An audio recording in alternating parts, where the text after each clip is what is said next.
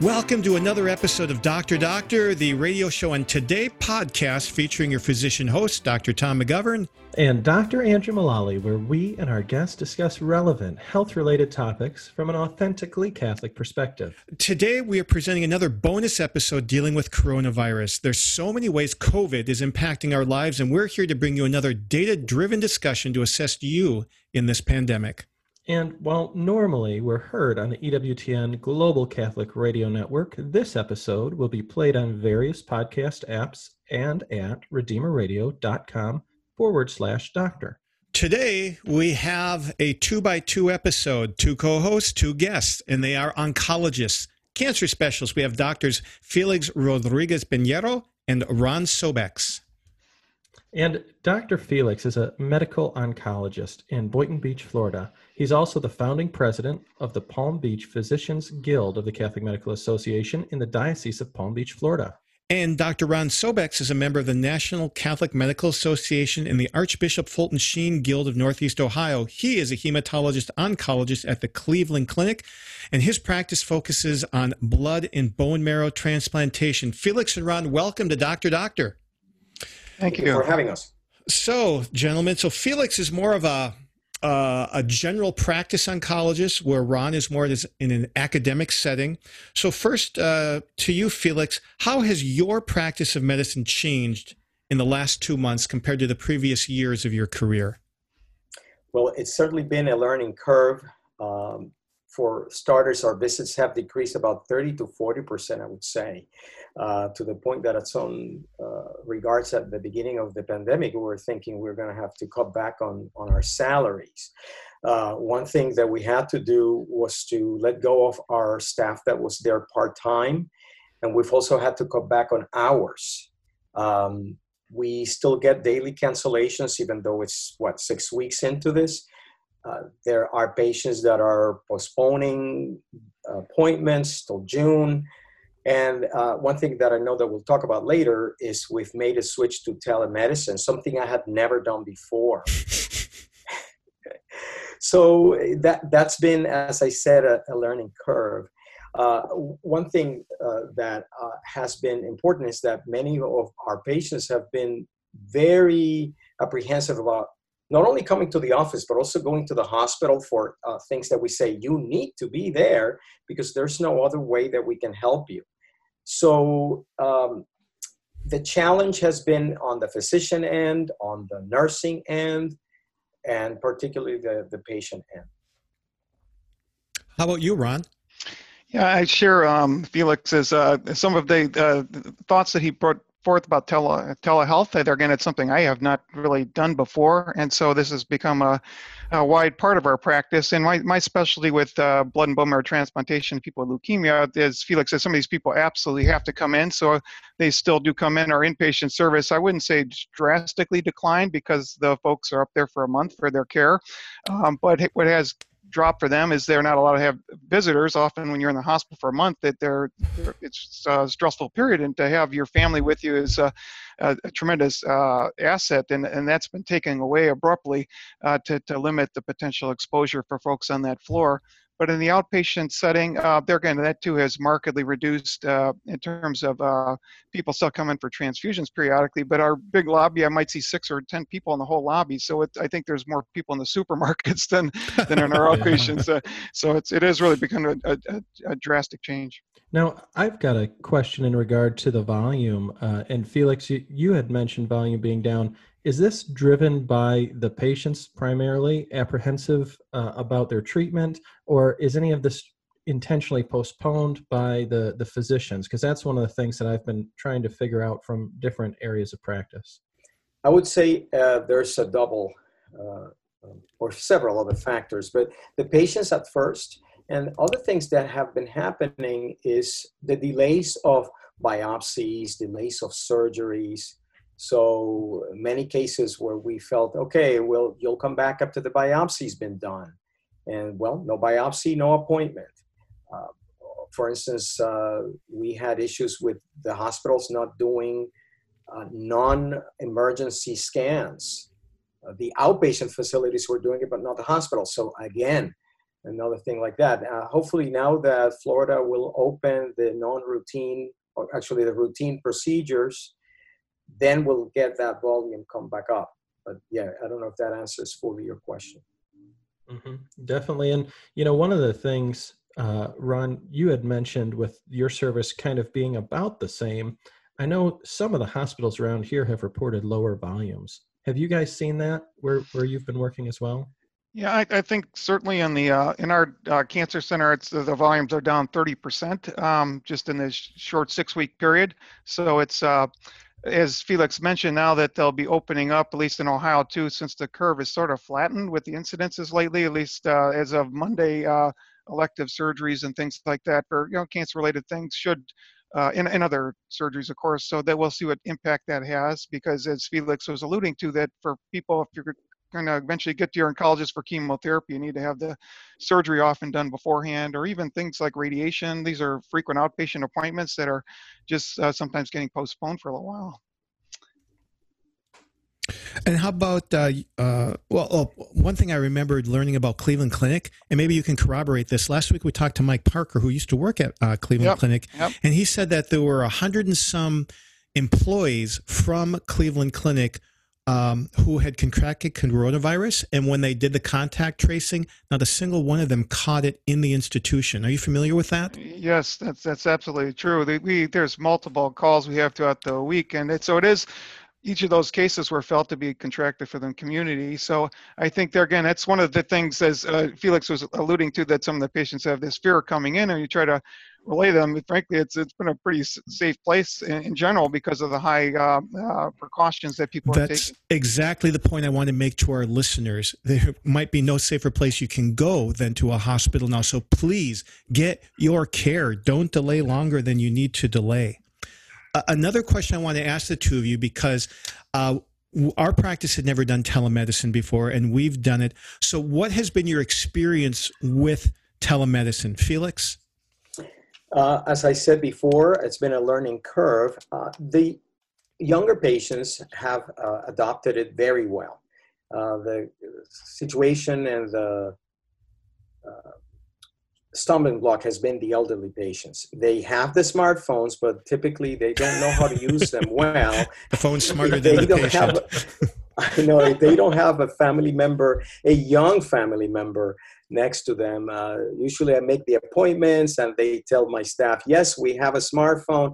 And then when I start with them, oh, doctor, I don't know how to do this. And so I have to switch the appointment to just phone. And the other thing, and I don't know if you're going to ask me this later, but I have found that, especially when I'm talking about serious issues, it's not as simple, particularly again with the elderly. They need more of our the cues that you can do, not just on video, but just the face-to-face interaction in person. And I can give you one example. We had a man that was definitely not fit for more chemotherapy. We had a hospice discussion, and that had to be done via the telehealth. And that was rather difficult for him, not for the family, not for the daughter, but for him, that was rather difficult. And so adapting that, I know that you mentioned on one of the other shows that the medical students and residents were needing some training on telemedicine. I think we physicians already in practice need that training also. Ron, your experience.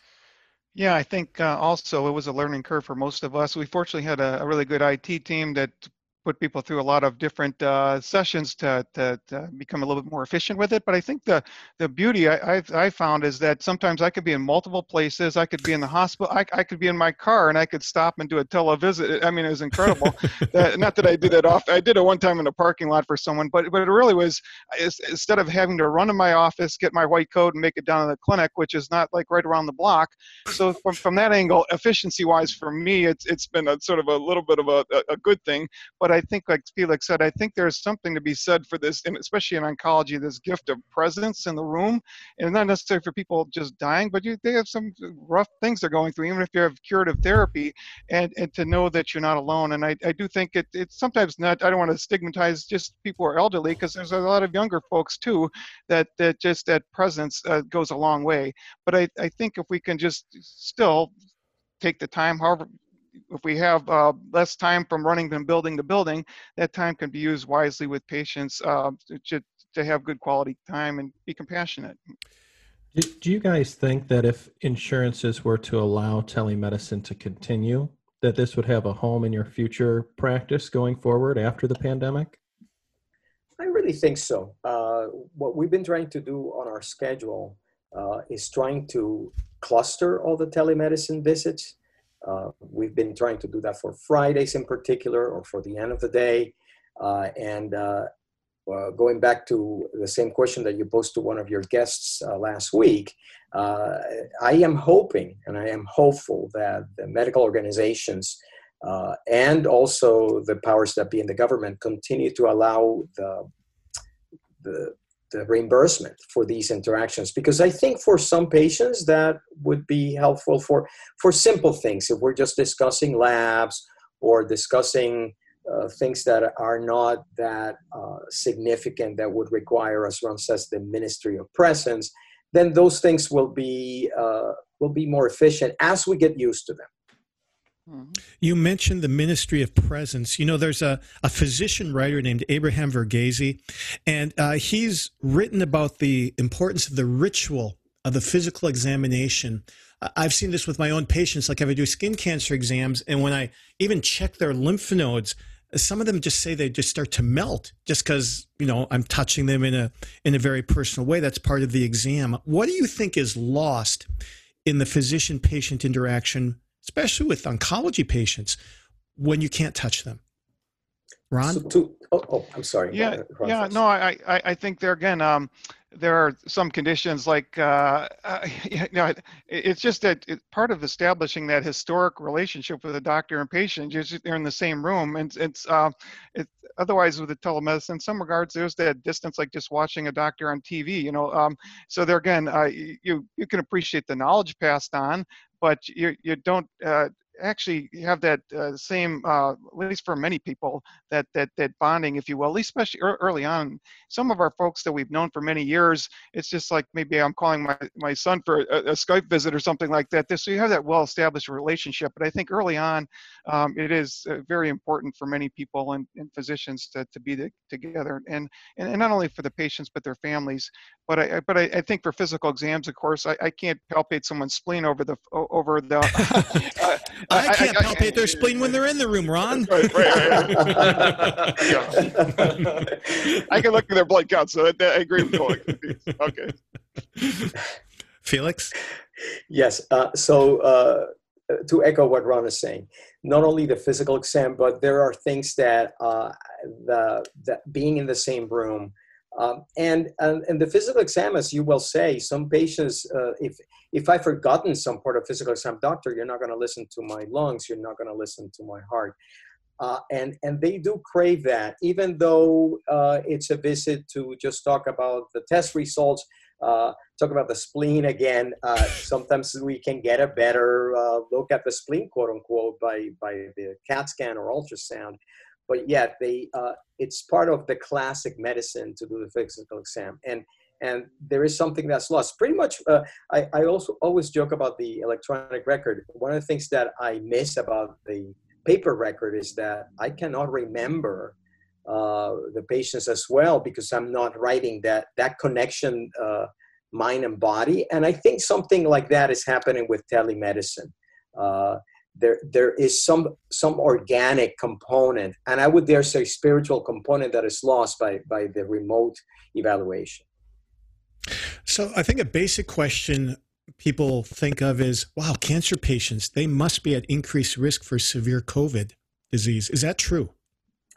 It depends on the case. So one of the things that I was mentioning to my lymphoma patients in particular, they already have compromised lymphocyte function. And as you know, the defense against this virus is with the lymphocytes in particular. So, and some chemo agents will cause lymphopenia. I don't know Which what means Ron's a decreased number of lymphocytes in the blood. For those listeners that don't know what penia means at the end of a word. Ron, your experience on this? Yeah, I think as Felix and I were talking the other night, that some of our folks there again, this is, I sort of joke, the rest of the world is getting a faint taste of what our transplant and leukemia patients go. They're on these precautions all the time. That's a great point. And in addition, we're just dealing with one virus, COVID. These guys are wide open to every pathogen in the world out there. I mean, bacterial.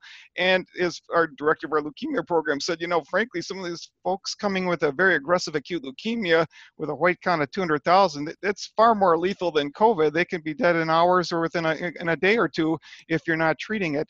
And so they typically do succumb if they don't respond to therapy to bleeding or infectious complications. So the challenge, of course, with COVID is, yes, they may be more prone. We have not seen any in our patient population at this point in 6 weeks that we know of. That certainly is a fatality. But I think there again, just with like influenza, some people can get an influenza infection, and typically you'll see a secondary infection like a pneumonia on top of that from a bacterial pathogen that may be fatal for them rather than the influenza. So the same thing with COVID. That's the concern, as Felix said, these patients have very compromised immune systems, even without a transplant, and they may be more prone to poor outcomes. I have a quote here from Dr. Ema Shadalia of the Johns Hopkins Center for Health Security. And he said in the New York Times, actually early in the pandemic, but already patients were not coming in. He said, quote, to have people die, he warns that we're going to have people die or they are going to get really bad outcomes if they don't get care. Is he right? So this is one of the things that ASCO, the American Society of Clinical Oncology, has been discussing and making us aware of. And it doesn't have to do so much with COVID itself, but this delay in care. Right. And that is really the danger. And there are some guidelines that ASCO has published about prioritization and allocation of resources. But if the patients are not going to go to their checkups, one of the things that we found at the beginning of the lockdown was mammograms were not being done, and colonoscopies were not being done. So all of these screening procedures that are now going to be done hopefully within the next few weeks. So it causes a delay in care and possibly more advanced disease. I was telling Ron the other night, I had a patient who was scheduled for a mastectomy, and it gave her more time to become even more anxious about the surgery. And I spent a long time with her the other day explaining to her that she should not delay. And I did not convince her to go back to the surgeon for that. So therein the danger as a side effect, if you will, of the COVID pandemic. Right, I'd agree. I think there again, it's a little early for 6 weeks to say for a lot of diseases, but certainly, one of the other limitations in oncology, since there for many diseases may not always be standard therapy, so a lot of patients really look and come to places for clinical trials, and that has also been a place where things may be impacted because there's often on clinical trials even extra visits or monitoring for study-related observations, and if you're limiting or their fear to come in to get those done, or just the hospital's anxiety about having extra people so a lot of the trials have been a little bit slowed down, and some of them have been postponed altogether. But it's one thing for 6 weeks, but if this pandemic is expected to maybe persist for 18 months or more, that can have a major impact on some of these patients' outcomes. Another oncologist wrote in the New England Journal of Medicine, Dr. Lisa Rosenbaum. She's a cardiologist, but she was writing and said that because most cancer patient follow-up has been via telehealth, patients are being counseled against normal treatments or have their maintenance therapy suspended. How true has that been in your practices? One of the things that I've been trying to do is deciding whether I can change the regimen a bit to avoid more immunologic side effects. One of the other things that was mentioned on that article that you quoted had to do with changing regimens to the oral drugs rather than IV. I say it's going to depend per diagnosis and will depend on the center that the patient is at. Another thing that I was reading this morning had to do with medications that may be in shortage that would be affecting cancer patients in particular. So it is a very individual choice, and that's something that indeed was mentioned on that article, which I appreciate that you brought up.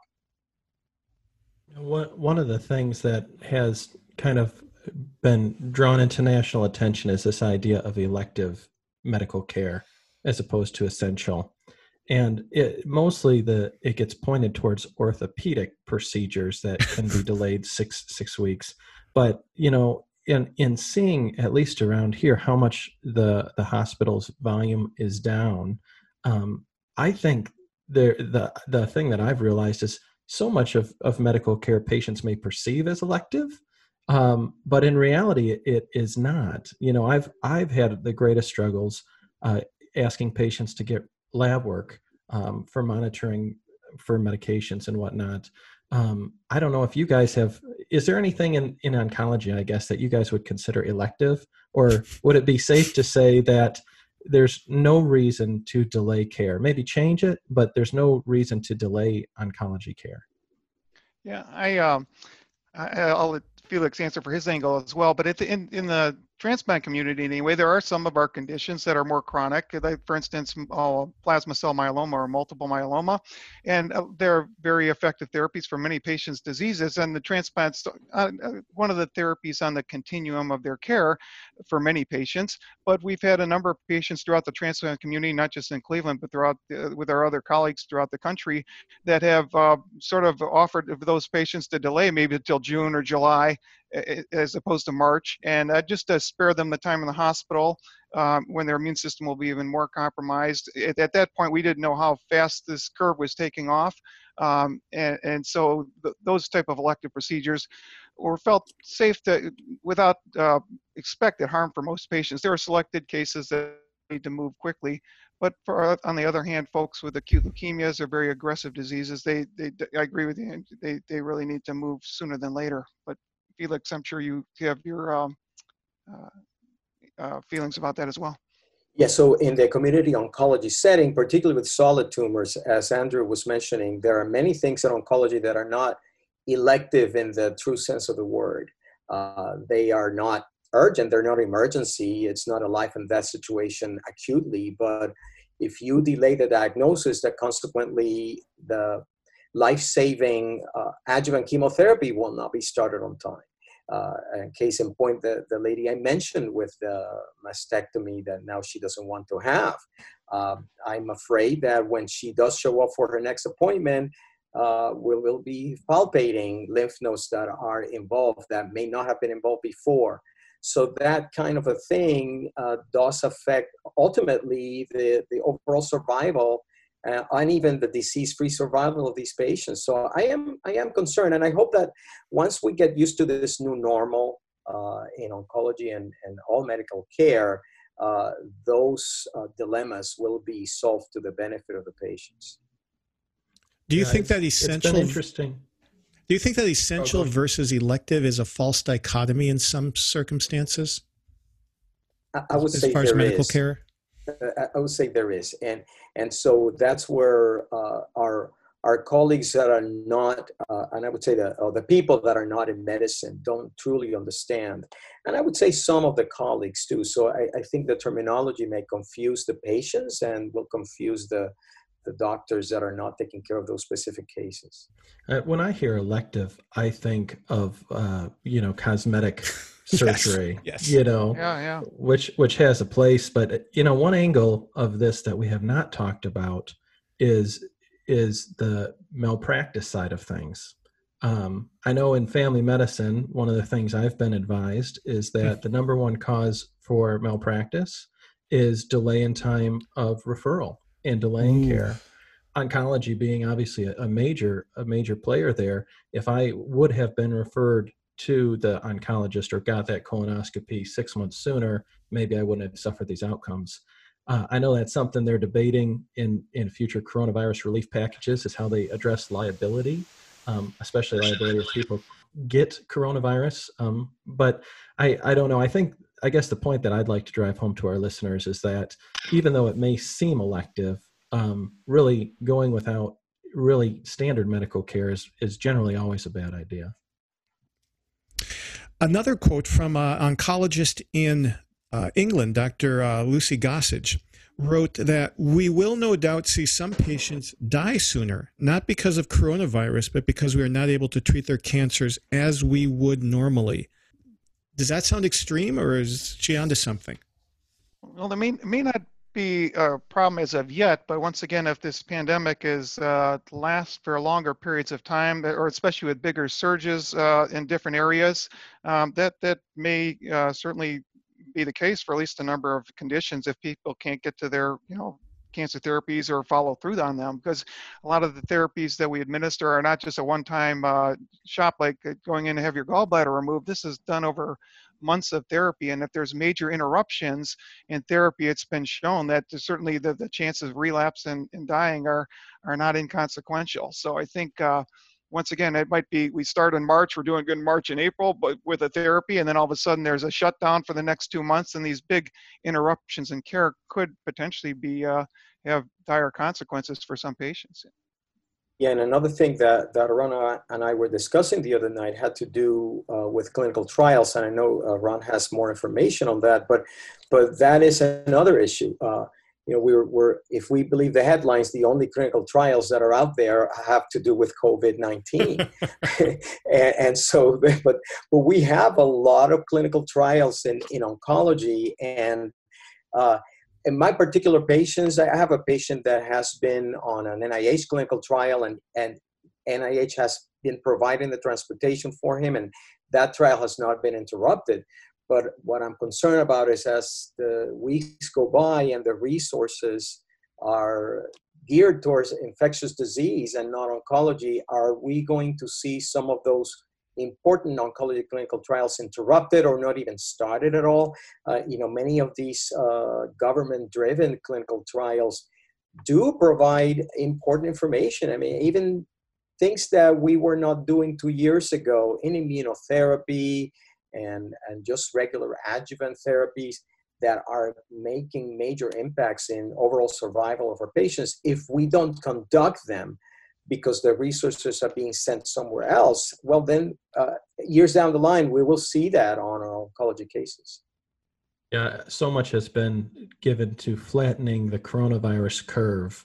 But I had a friend actually bring up to me the other day about all the other curves that we may need to flatten, whether it be cancer care or unemployment, flattening the unemployment curve or whatnot. One of the things, and we'll give you guys kind of a chance to predict the future here. As we transition out of this phase of the pandemic, of this relative lockdown and kind of reduced amounts of care, when do you guys see us kind of getting back to normal as it relates to oncology? Is that a 2-month program or is that a 2-year program? Boy, that's hard to predict. As you alluded to with the flattening of the curve. If I think even if people go back to some of the things, there's still I think that major role for some social distancing and the current precautions, because if those are lightened down or completely abandoned, I don't know that it'd be a quick 2-month or 6-month turnaround. So I think as gradually society's blended back more in, hopefully we can maintain that effectively. We'd hope that we'd allow more standard oncologic care to resume, but it really remains to be seen, I think. Yeah, I agree with Ron. I think we will have to wait and see how it happens to all of the patients, oncology or otherwise. I can see, based on the interaction that I've had with my other oncology colleagues and the radiation oncologists, we're trying to maintain as normal as possible our care, barring all these unforeseen circumstances and furloughing of employees. I think oncologists, we're a very peculiar breed, and we take these issues with our patients very, very much to heart. And again, the interaction I've had with my colleagues, even those people that I've been sending to academic centers nearby, University of Miami, in my area, or otherwise, I think people are very focused on not missing the forest for the trees. What have you learned in your practices of oncology during the last 6 or 8 weeks that may change your practice in oncology for years to come for the better? Are there any silver linings in there? I think, for me, I think it is people of faith there again. I think it helps us to remind ourselves clearly that we're not in charge. I think in medicine, particularly, we have this. Sometimes I can do this and this and that, and we've been blessed with lots of advances over the years. But just to remind ourselves that we're not in charge, and we're really to trust in the Lord's divine mercy and His providence, and we need to be ever more resourceful using the gifts He gives us. Of course, we're not alone; He's constantly helping us through each day. But to be open to that and to open to different ideas like virtual visits. I mean, 6 months ago, I don't think that was on most of our radar screen, but it was there, and I think the Lord's used that for many to help us to reach people in homes and places that we never get to anyway. So I think there are opportunities, but just to be open and to have the humility to ask for help, to look at other centers and other places, other countries. How are they doing it? Sometimes in America, rightly so, we've been blessed with lots of things, but there again, even some smaller countries you can always learn something from everybody if you just have the humility to say, I don't know it all, and I'm open to suggestions. Yeah, I agree with Ron. One of the things that I've noticed in my own personal professional life has been how to be more conscientious of how I rely on the teamwork approach to take care of the cancer patient. Sometimes, we get into this bubble. I'm the one running the show as a medical oncologist. I'm the one writing the chemotherapy orders. I'm the one that has the full responsibility of the care. And knowing, even though we have the professional social distancing of not seeing one another at the doctor's lounge and being there, all the colleagues discussing cases, and we've had to do the tumor boards remotely, to understand that this is a team approach, to me has been valuable. And also the interaction with infectious disease and all the other specialties. And as Ron was saying, to have this global outlook. Again, we've been very blessed in the United States with all the resources, but to understand that all the other countries are going through things like this, to me has been an opening.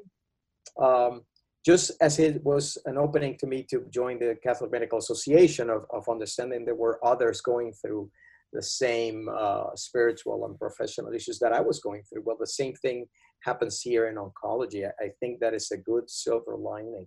The Lord always surprises us, and if we're let ourselves be surprised by His grace, I think we'll be more equipped, if you will. What key messages would each of you like to leave with our listeners, especially folks that are cancer patients? Yeah, I think to parallel what the church says all the time as well, remember that you're not alone, and that we're always there for you, whether it be virtual or spiritual, various ways. But we need to continue to work together and be open to new approaches and to adapt to change. And with really the effective precautions with COVID, to reassure patients, at least a lot of people, that it is still safe, as we were mentioning at the beginning of the podcast, to come to medical care facilities, especially if you have serious issues. One of my patients, his dear friend, the last 6 weeks, his wife wouldn't let him come in to get his blood counts checked, and this guy lives on transfusions every couple of weeks. I have no idea how he's doing out there, but she won't let him come in. So it is really dissatisfying, and I think a disservice in that regard. But Felix? Yeah, so that as we said at the beginning of the show, the ministry of presence, I think we have to continue to give that message to the patients so that they're encouraged, and to let them understand that despite all the hysteria of sorts that they will be exposed to in the general media, that We are there for them no matter what. And that is conveyed, to echo again this team approach. I have to tip my hat to the nurses that I work with, and even the my office administrators, and to see and to show them that despite the same concern that we have with checking the temperatures they come in and the mask and the PPEs, I want to convey to the patients that yes, we're doing all of this for you. We're here to serve you.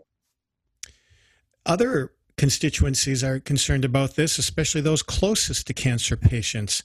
In fact, a common question is, when can I hug my husband, wife, daughter, mother, father who has cancer? What advice do you have for those close friends and family of cancer patients?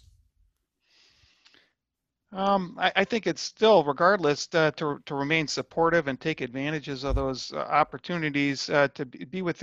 I know it's been difficult for me because my parents are older and have healthcare things, and I can see them at a distance sometimes outside, but not to be able to.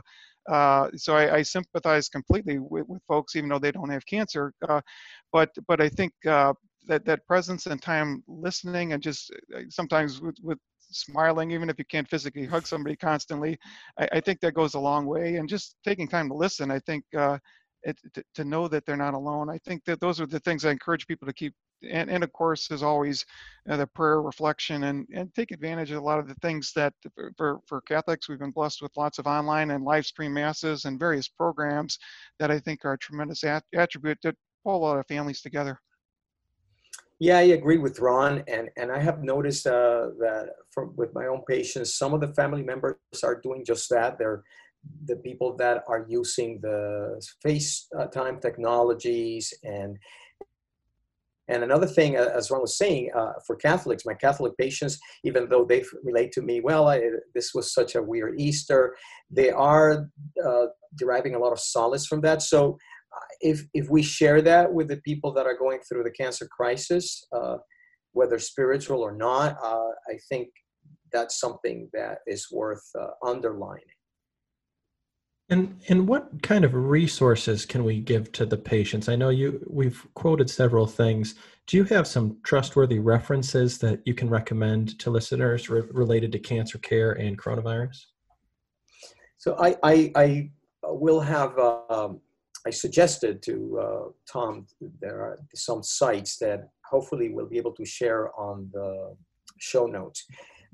ASCO, the American Society of Clinical Oncology, has had a cancer patient-driven website for many years. It's cancer.net. Also, the National Cancer Institute has a very good educational website called cancer.gov, and then the American Cancer Society has cancer.org. So again, cancer.net, cancer.gov, and cancer.org. And I found there's this new website, ccc19.org. That's a COVID and Cancer Consortium. Oh. And the information there is directed at patients. And let's not forget our nurses. So the ONS, the Oncology Nursing Society, also has a very good website. And as I was compiling this list, I'm going to add Doctor. One thing that I conveyed to Tom the other day, the shows that you've had during this whole pandemic, and I lost track of how many you've done so far, probably greater than 20, have provided a great community service, just not only for us physicians, but for everybody else. So I've been directing some of my colleagues to your shows. So kudos to you. That's very kind of you, Felix. We really appreciate your support. We're trying to do things without being political and trying to be as on target with both the faith and science as we can. And those references, those sites, I've already forwarded them to Andrea, our producer, so that she can link them to our show notes for listeners. Ron, are there any favorite sites you have? Yeah, I think, well, Felix listed most of them, I think, that are pertinent most oncology patients and their families. But in addition, for transplant patients, there's a group we call ASTCT, American Society of Transplant and Cellular Therapy. They have a separate site called COVID-19 Resource Community. So that, too, is an opportunity for transplant folks and their families potentially to tap in. So to wrap the episode up, what final comments would you like to leave with listeners of all types? Felix? I would like to have the faith, hope, and love, these virtues that we Catholics live by. It rules for life, right? So I think that's important. And yesterday, well, we're recording this on Saturday, May the 2nd. So yesterday was May the 1st. And one thing that I went back to was the rosary, how Pope Francis has made such a big stress that we do that every day, especially for us Catholic physicians and Catholic patients and Catholic family members. Let's go to our mother for help. She is there for us.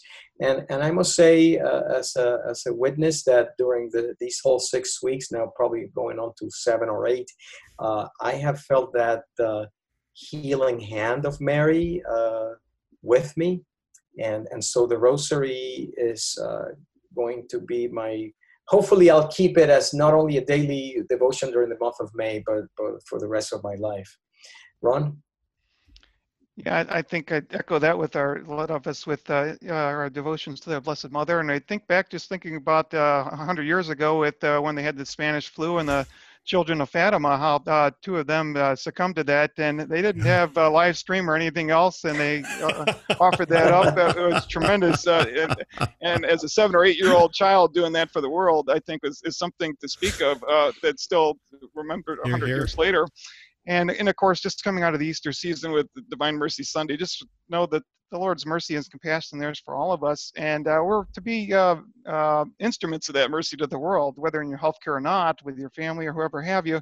So just the Lord said to St. Faustina, and he has these rays of mercy are clamoring to be spent, but souls just don't want to come to receive those graces. So just to have be open and to accepting, and he's transformed history and has been throughout the ages, and I don't think this is any different than those, although it's something new to all of us. So I think as people of faith and those who may be struggling with the faith, there's an opportunity for all of us to look back at life and say really what matters, sometimes more time with our family or better quality time with our patients, just to look for opportunities and be open. Felix, Ron, thank you so much for being here for our cancer patients and friends and family of cancer patients. And thank you, listeners, for being with us for another episode of Dr. Doctor, the official podcast of the Catholic Medical Association. Please share the good news of Dr. Doctor with a friend and invite them to listen on their favorite podcast app or at redeemerradio.com/doctor. This is Dr. Tom McGovern and Dr. Andrew Mullally signing off until your next dose of Dr. Doctor. Dr. Doctor is the official radio program of the Catholic Medical Association, whose members are dedicated to upholding the principles of the Catholic faith in the science and practice of medicine. The views expressed on Dr. Doctor do not necessarily represent those of your co-hosts or the Catholic Medical Association. Find our past episodes and keep up with the latest from Dr. Doctor by subscribing in your favorite podcast app and following us on Facebook. Get links to follow and subscribe or submit a question for our doctors by texting the word doctor to the Holy Cross College text line at 260-436-9598 or visit redeemerradio.com/doctor. Abortion, pornography, embryonic stem cell research, corporate contributions to Planned Parenthood. Do you invest in companies that are engaged in these practices? The Ave Maria mutual funds do not, and their investment portfolios reflect that. Ave Maria mutual funds are managed to conform to pro-life and pro-family values. Long-term investors can invest in the no-load Ave Maria mutual funds. You can learn more about the Ave Maria mutual funds today at 866 Ave Maria or visit AveMariaFunds.com.